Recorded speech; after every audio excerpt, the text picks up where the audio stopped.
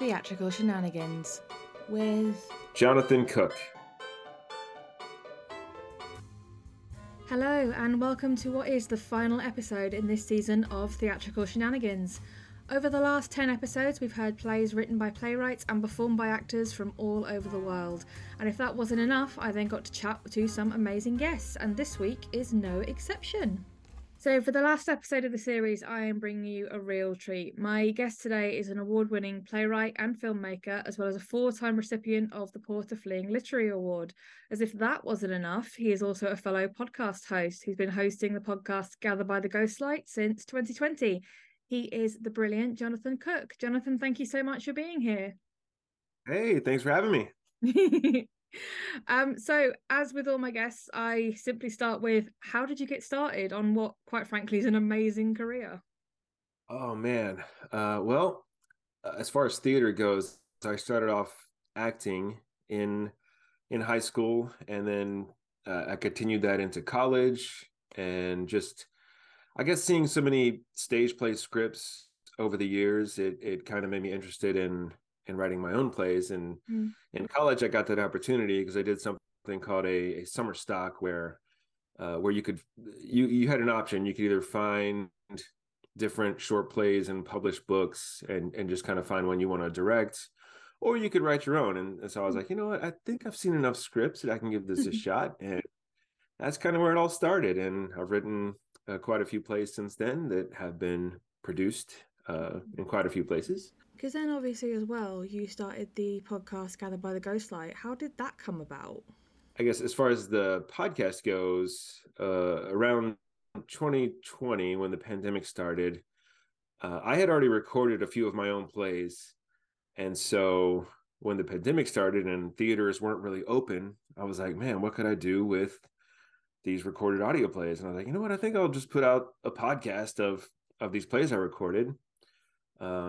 And I had the idea that I also wanted to produce other playwrights' works on the podcast, but oh man, it's so scary because it's not the same as directing for theater. Because once you direct a stage play, you know, once that's done, it's over. But in podcast land, when you put an audio play out there, it's just kind of out there. And I've always scared that, you know, what if the writer doesn't like it? And so I was like, you know, let me just do a test run with a few of my own plays first and see how they turn out. And I like the ways those went, and I've, you know, made connections over the years. So the first couple of playwrights that I produced on the podcast were people that I had met at different play festivals that we both had plays happening. And then from there, I just started reaching out to people through the New Play Exchange, where we all read each other's works. And when I'd find a good one that I felt it kind of fit the audio play format, I'd reach out and see if they'd let me produce it on the podcast. So obviously you've worked in both playwriting and filmmaking and literature and podcast. Is there like a firm favorite for you, having worked in kind of all different sectors, or do you just like everything kind of the same? Well, as far as the filmmaking goes, we have a pretty great filmmaking community here in Augusta, Georgia. It's grown tremendously over the years. I actually went to school for a TV cinema kind of degree. It wasn't a film school, so it was basically I was getting a communications degree, and my focus was TV and cinema, which at that school it wasn't a ton of hands-on stuff. I got a little bit here and there, but it was a lot of book stuff. And then after I graduated, that's when I was like, you know what, I kind of taught myself, you know, filmmaking, you know, watching a lot of YouTube, connecting with others. And just from there, I started making little short films. And you probably saw online just yesterday, I was at a film festival in North Carolina where they were showing my latest film, and they did a whole Q&A and everything. It was very, very professional. It was a great experience. It was a lot of fun. Just back to your question of what do I like more? I would say I just like writing in general, whether it be a play or a screenplay. I mean, I've definitely been doing theater a lot longer. Yeah. Very rewarding to see, you know, a play that you wrote get produced, because you know, writing plays, it's a lot easier to get produced than writing a screenplay because there's just a lot of involvement with, you know, getting a short script, film script made. So, so taking into account obviously all the wonderful and amazing things you've done, do you have a standout moment? Man, it feels like every new current thing I do always tends to be my favorite thing at the moment. Kind of like with my latest short film, the one that's currently going in film festivals. It feels like this is the moment where I like the most. But I can think back to other situations. I did write a short play called Lobster Man a few years back, and it was actually produced in New York as part of the Samuel French off Broadway festival. Oh, wow. And that was quite an experience. That was probably my favorite festival that I've ever been a part of. So I guess a standout moment that would be, because that was really early. That was I think that was probably the second play I ever wrote, and for it to already get accepted to such a popular festival with so much credibility behind it with Samuel French, I was just like, man, must be doing something right here. And so I guess I could call that the standout moment when that happened, because that really kind of pushed me and got me motivated to start writing more plays and sending them out there. Okay, so before we move on to the play itself, obviously you have bits and pieces here, there, and everywhere. But for anyone listening, do you want to tell my listeners where they can find you and your fabulous podcast, of course? Okay, well, my playwright about me, as far as my playwriting, sort of the website about me, as far as my playwriting and filmmaking goes, you can just find that at jonathanrcook.com, and that's JONATHANRCOOK. And then the podcast, you can go to gatherbytheghostlight.com, or just get on any podcast player and just search for Gather by the Ghostlight, like Spotify or iTunes or wherever people get their podcasts, and you can find it there. Fabulous. Now, from a Jonathan, we move on to a John.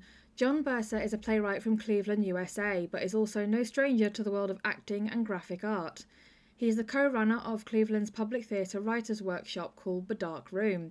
It helps new and seasoned playwrights test drive new work, which I think is an amazing cause to work for, and is kind of what Theatrical Shenanigans is about. He is also the author of over 80 short plays that have been produced throughout the US, Canada, the UK, and most recently Australia, and we're going to hear one of those plays very shortly. Today's play is entitled A Conversation About Mom. It's set in a cemetery and depicts Walter and his son Jeremy attempting to mend fences between them, as well as between Walter and his long-lost wife, all before it's too late. Theatrical Shenanigans presents A Conversation About Mum by John Burser.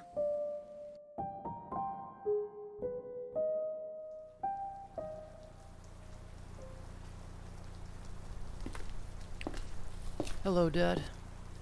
Hello, Jeremy. How did you know it was me? Who else would it be? I could have been someone else, visiting another grave. I saw you coming. Pretty good eyesight for someone who won't even turn around to look at me. I know what you look like. Mind if I sit? I can't stop you.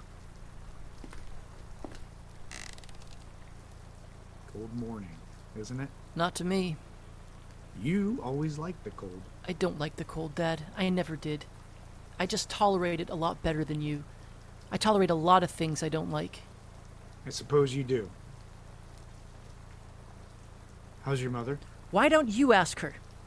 Oh, that's right. You can't ask someone you walked out on, can you? Is this how it's going to go? How what's going to go? I'm just trying to have a conversation. Is that what we're having? I'm trying. Little late in the game to be making an effort, don't you think? Maybe I should go. Is that a new thought, or were you quoting yourself? It's hard to tell. Every time I see you, I think it'll be different. I hope it will be. It never is. What is it that makes me fool myself into thinking there's a chance, even when I know there isn't? Isn't that the definition of insanity? Shut up! Let me do this. I think to myself, maybe this time he'll show me some kindness. Maybe he won't hate me as much. Maybe he'll see I'm trying to do the right thing, that I've changed, that I'm sorry, that I just want forgiveness. Or if I can't get that, maybe I just want a little goddamn human compassion from my son. See, that's your problem. It always ends up being about what you want. When that's what I get. Sarcasm. It would just kill you to show me some decency, wouldn't it? No, that wouldn't kill me. I wouldn't give you the satisfaction. You think I take satisfaction in this? This estrangement? She's my wife. You're my son. Was. Get your tenses right. I don't recall getting any divorce papers in the mail. I don't think there's much you do recall from those days, is there? I recall more than you know, smartass. How about that part where Mom pleaded with you to come back, huh? Does that ring any bells? I remember that with a particular clarity. I don't know why I punish myself like this. Dad, wait. I'm sorry. I don't know why I say some of the things I do. I know why. You beat yourself up enough over this. I guess you don't need to hear it from me, too. Maybe I deserve it. You definitely do. But it wouldn't kill me to show you a little decency, right? Come on. Sit back down. Do you ever talk to her? No. Never? You're the only one I've ever seen here. I wish you would come. Just once. I don't think she'd have anything to say to you. Not anymore. That's all right. I'd do the talking. Wow, you have changed. I told you. I'm trying to do the right thing. No, I mean you doing the talking. You never talked. Mom talked. A lot. You just sulked. I never sulked. Jesus, Dad, you were the king of sulking. I never saw anyone who looked so uncomfortable being in his own skin as you. Or was it just in your own I house? thought you were going to be nice. I'm being honest, Dad. That's more important. Look, I know I was quiet. Quiet? I wanted to hold a mirror up to your mouth at breakfast every morning so I could see if you were still breathing. I'm surprised Mom didn't get you a coffin for your birthday. I wasn't that bad. Dad, come on. Okay, fine. But I had my reasons. Oh, yeah? And what were they? And we're back at breakfast. I couldn't. You couldn't what? I couldn't talk to her. I didn't know what to say. I thought I bored her.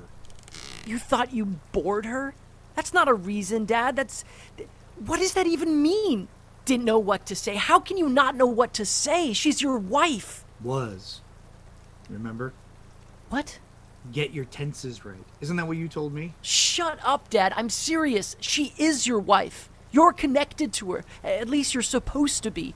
That's what marriage is. That's what love is. It's a connection. I haven't felt connected to your mother for a long time. Maybe I wasn't long before I left. You're just trying to justify your walking out on her, on us, by saying you weren't connected? Maybe your mother and I never were. That's bullshit. You don't know everything. You weren't always around. I was around long enough to see you did care. I was most likely a result of it. Unless you were just fucking her.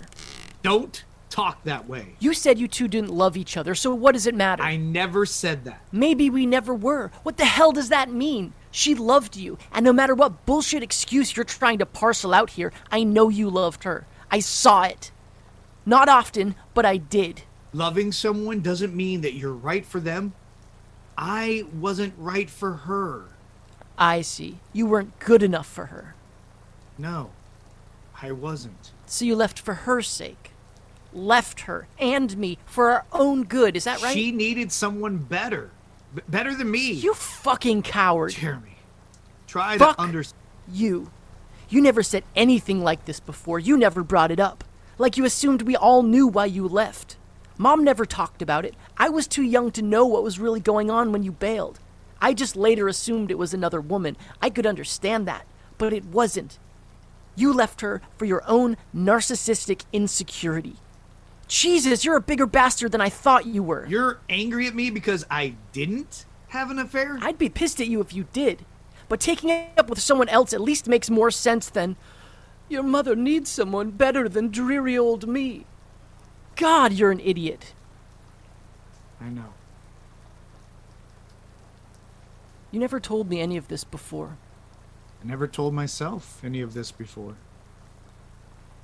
You're right. I was a coward. So why tell me now?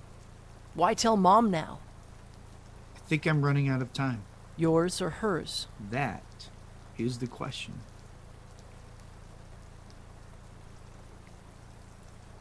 You remember Alphonse? Alphonse? Captain Alphonse? Strange you should mention him. I hadn't thought of him in years. Then this afternoon, bam! He just popped into my head. Mine too. Funny how that happens, huh? What made you think of him? I don't know. You? It was right before I got here. I was driving, daydreaming, I guess, sitting at a light, and suddenly there he was, standing in the kitchen. He was standing there giving your mother the business. Don't say it that way, Dad. It sounds dirty. You know what I mean. He was talking her ear off, critiquing the food, the color of her dress, making fun of that damn duck border in the kitchen, telling her to run away with him before her youth was wasted. You beat him to the punch. You want to hear this or what? Sorry. Then I show up. And of course, he stops babbling, stops flirting with her as if I didn't know better. He winks at her and says, like he always does, "Maybe next time, Karina." Oh, that stupid Italian accent. He sounded like Super Mario Brothers. It was The Godfather. And I think I spoke pretty good. Of course you would. Your performance was Oscar-worthy. Grazie. Oscar Mayer, but still. Still made you laugh. Every time. But it made Mom laugh, too. I remember her laugh. Like champagne. It tickled. Her laughing tickled you. Made you want to join the party. Listening to her laugh was like listening to the sound of life. It made you more alive. I suppose it did. You made her laugh like no one else. You made her more alive than anyone else. With a stupid accent. Stupid, yes, but who cares? You talked with her then, and she loved you for it. It was just dumb playing around. Yeah, I made her laugh, but you don't have a real conversation with a funny voice and a stupid accent. Sooner or later, you have to stop. Captain Alphonse has to come in for a landing, and when I did, I ran out of steam. I turned into me. And I didn't have all that much to say. But now you do. Yes. Now I do. You said before you think you're running out of time.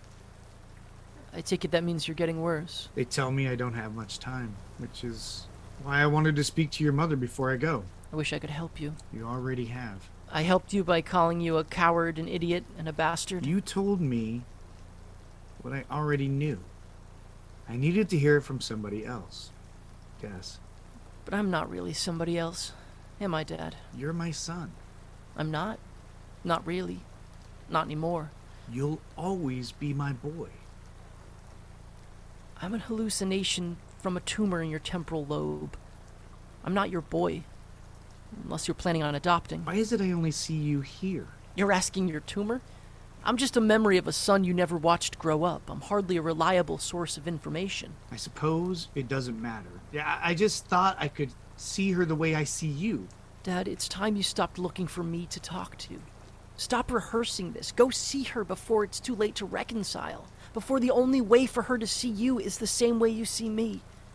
In her memories.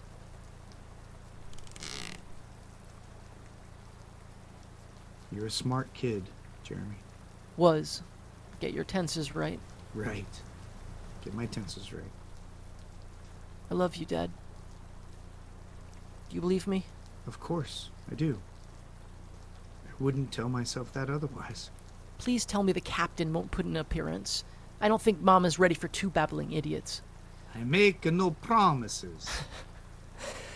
I know I'm just a memory caused by a growth in your brain and not really qualified to comment on this, but your Italian accent sucks. And since I'm only saying what you, deep down, are really thinking, you know I'm right. I know. You are definitely right. Or I'm definitely right. Somebody is definitely right. Still made you laugh, though. Every time. Go on. Go see Mom. I'll let you know how it goes. Yeah. I'm sure you will.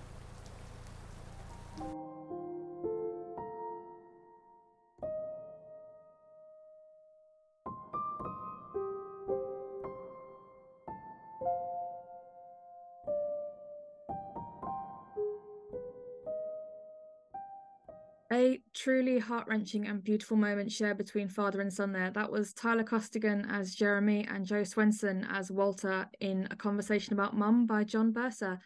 Jonathan, straight out the gate, first impressions? First impressions, let's see. Well, I've always been a big fan of The Twilight Zone. Growing up, that's what my mom introduced me to that. Obviously, I wasn't alive when the original episodes were airing, but that's what my mom introduced me to growing up. And John Busser's play kind of reminds me of a story that could have been in that old series, because he introduces, you have the father talking to the son, and they're obviously been estranged. But then halfway through, there's this sort of twist that John gives us, and it was really well done, and I like the way John put it all together, kind of introducing what seems like a normal story, and then throwing something out of the ordinary in there with this tumor in his head, and his son was just a hallucination. It was just very, very clever. Caught me off guard a little bit. Full transparency, John did send me $20 to say good things about his play. No, I'm kidding. But yeah, no, it was a great little story he wrote. I mean, what fascinates me about it is, as with a lot of John's work, is he keeps you guessing kind of right up until almost the last moment. Because up until, as you say, you realise that Jeremy is in fact a result of a tumor, this could just as easily be a conversation between a father and son as two living people. And then you discover what's actually happening as it's unwrapped before you, and you're left with that kind of revelation moment, which for me was, like, I suppose, perfectly timed. Yeah, and like you said, it does play like it's two real people talking in real time. And so when they first encounter each other, the son is mad at the father for what appears to be obvious reasons. And as the story unfolds, I know that the father makes this comment of why do I keep doing this to myself? The conversation always goes the same way. And then by the time you get to the end, when you reflect back on what he says, it makes you wonder, how many times did he see his son like this? How did all the previous conversations go? Did they always part angry? Because this conversation was definitely, it seems like a turning point for the father, because this seems like the one that was different compared to all the previous ones. So yeah, I am curious to, how many times has he had this same conversation with his son, and how did those other conversations go, and how did they end? Whereas the snapshot we got in this play, the ending is the father. It insinuates that the father is going to try to reconnect with his wife, which the previous conversations doesn't seem that way. No, I mean, there are moments obviously of sadness because of the situation that they found themselves in and the state their relationship is in. But you also, as you say, you can't help but feel sorry for Walter when Jeremy is telling him off for what he hasn't done and the excuses he's making. And then it's not until the end, when the revelation is made that Jeremy is a figment of Walter's own illness, that's just Walter's own guilt almost attacking him. Right. So it's basically a conversation he's had with himself all these times before. And he's finally, after who knows how many conversations he's finally convinced himself, you know what? Let me try to reconnect with my wife. And yeah, it's and John is, I've produced 2 of John's works on my own podcast, and which they've both been comedies. John is great. He's a great comedy writer. And even with this deep drama, I like how he found these little comedic moments to throw in, the Italian accent part with Alphonse. Yeah. That was a lot of great little moments there for him. There's a wonderful versatility to it, because, as you say, it would be very easy to just make it all, sad, and just leave it at that. But as you say, he does lift it with the moments of comedy. Yeah, he gives it a lot of levels throughout. Yeah, because like you said, it would, while the story is meaningful, it could get boring if it was just sad with none of those lifting moments in there, the different levels that he introduced. But at the same time, I think that the play will definitely resonate with an audience, because while they may not have experienced this exact circumstances, the feelings associated with loss and guilt and regret are ones we've all had at some point or another. So while it's a very unique set of circumstances, it's a very relatable situation. Oh yeah, definitely. But yeah, I think John really kind of hit it right on the spot with this, with pulling out the emotion, especially at the end. When that gut punch comes in, that you find out he does have a tumor, and this is all just a hallucination, and he's basically just talking to himself, trying to convince himself, remembering all this stuff that happened previously, and then it all surfacing back in his brain. Yeah, it's great work on John's part. All in all, what are your thoughts on the piece as a whole? I'm a fan of John's work, and this is no exception. I really liked the way it flowed. I really liked the moments that he hit. The different levels along the way, and in just this brief conversation, you get a true sense of what the relationship was like. In this family. They had their previous year moments where the son definitely, he notes that, yeah, I saw that you did love mom, and something changed over the years where you just got quiet and silent. And just touching on all these different moments, it glued it all together. And he made it easy to kind of see the history of this family, and I really like that a lot. Yeah. Well, it's even harder to say because it is our last episode, but we have reached the end of the show. Jonathan, thank you so much for being here to share the last episode with me. Hey, well, thanks for having me, and thanks for everything you do. So, season 1 of Theatrical Shenanigans has come to an end. I hope you've enjoyed the plays and chats we've had over the last 10 episodes, and will be able to join us again in summer 2023 for season 2. In the meantime, I've been Rachel Feeney-Williams. This has been Theatrical Shenanigans, bringing down the curtain and saying a huge thank you to all of the writers, performers and guests who took part in season 1. And of course, I hope you can join us next time. Theatrical Shenanigans was an RFW Scripts production, with music written and produced by Chris Cody.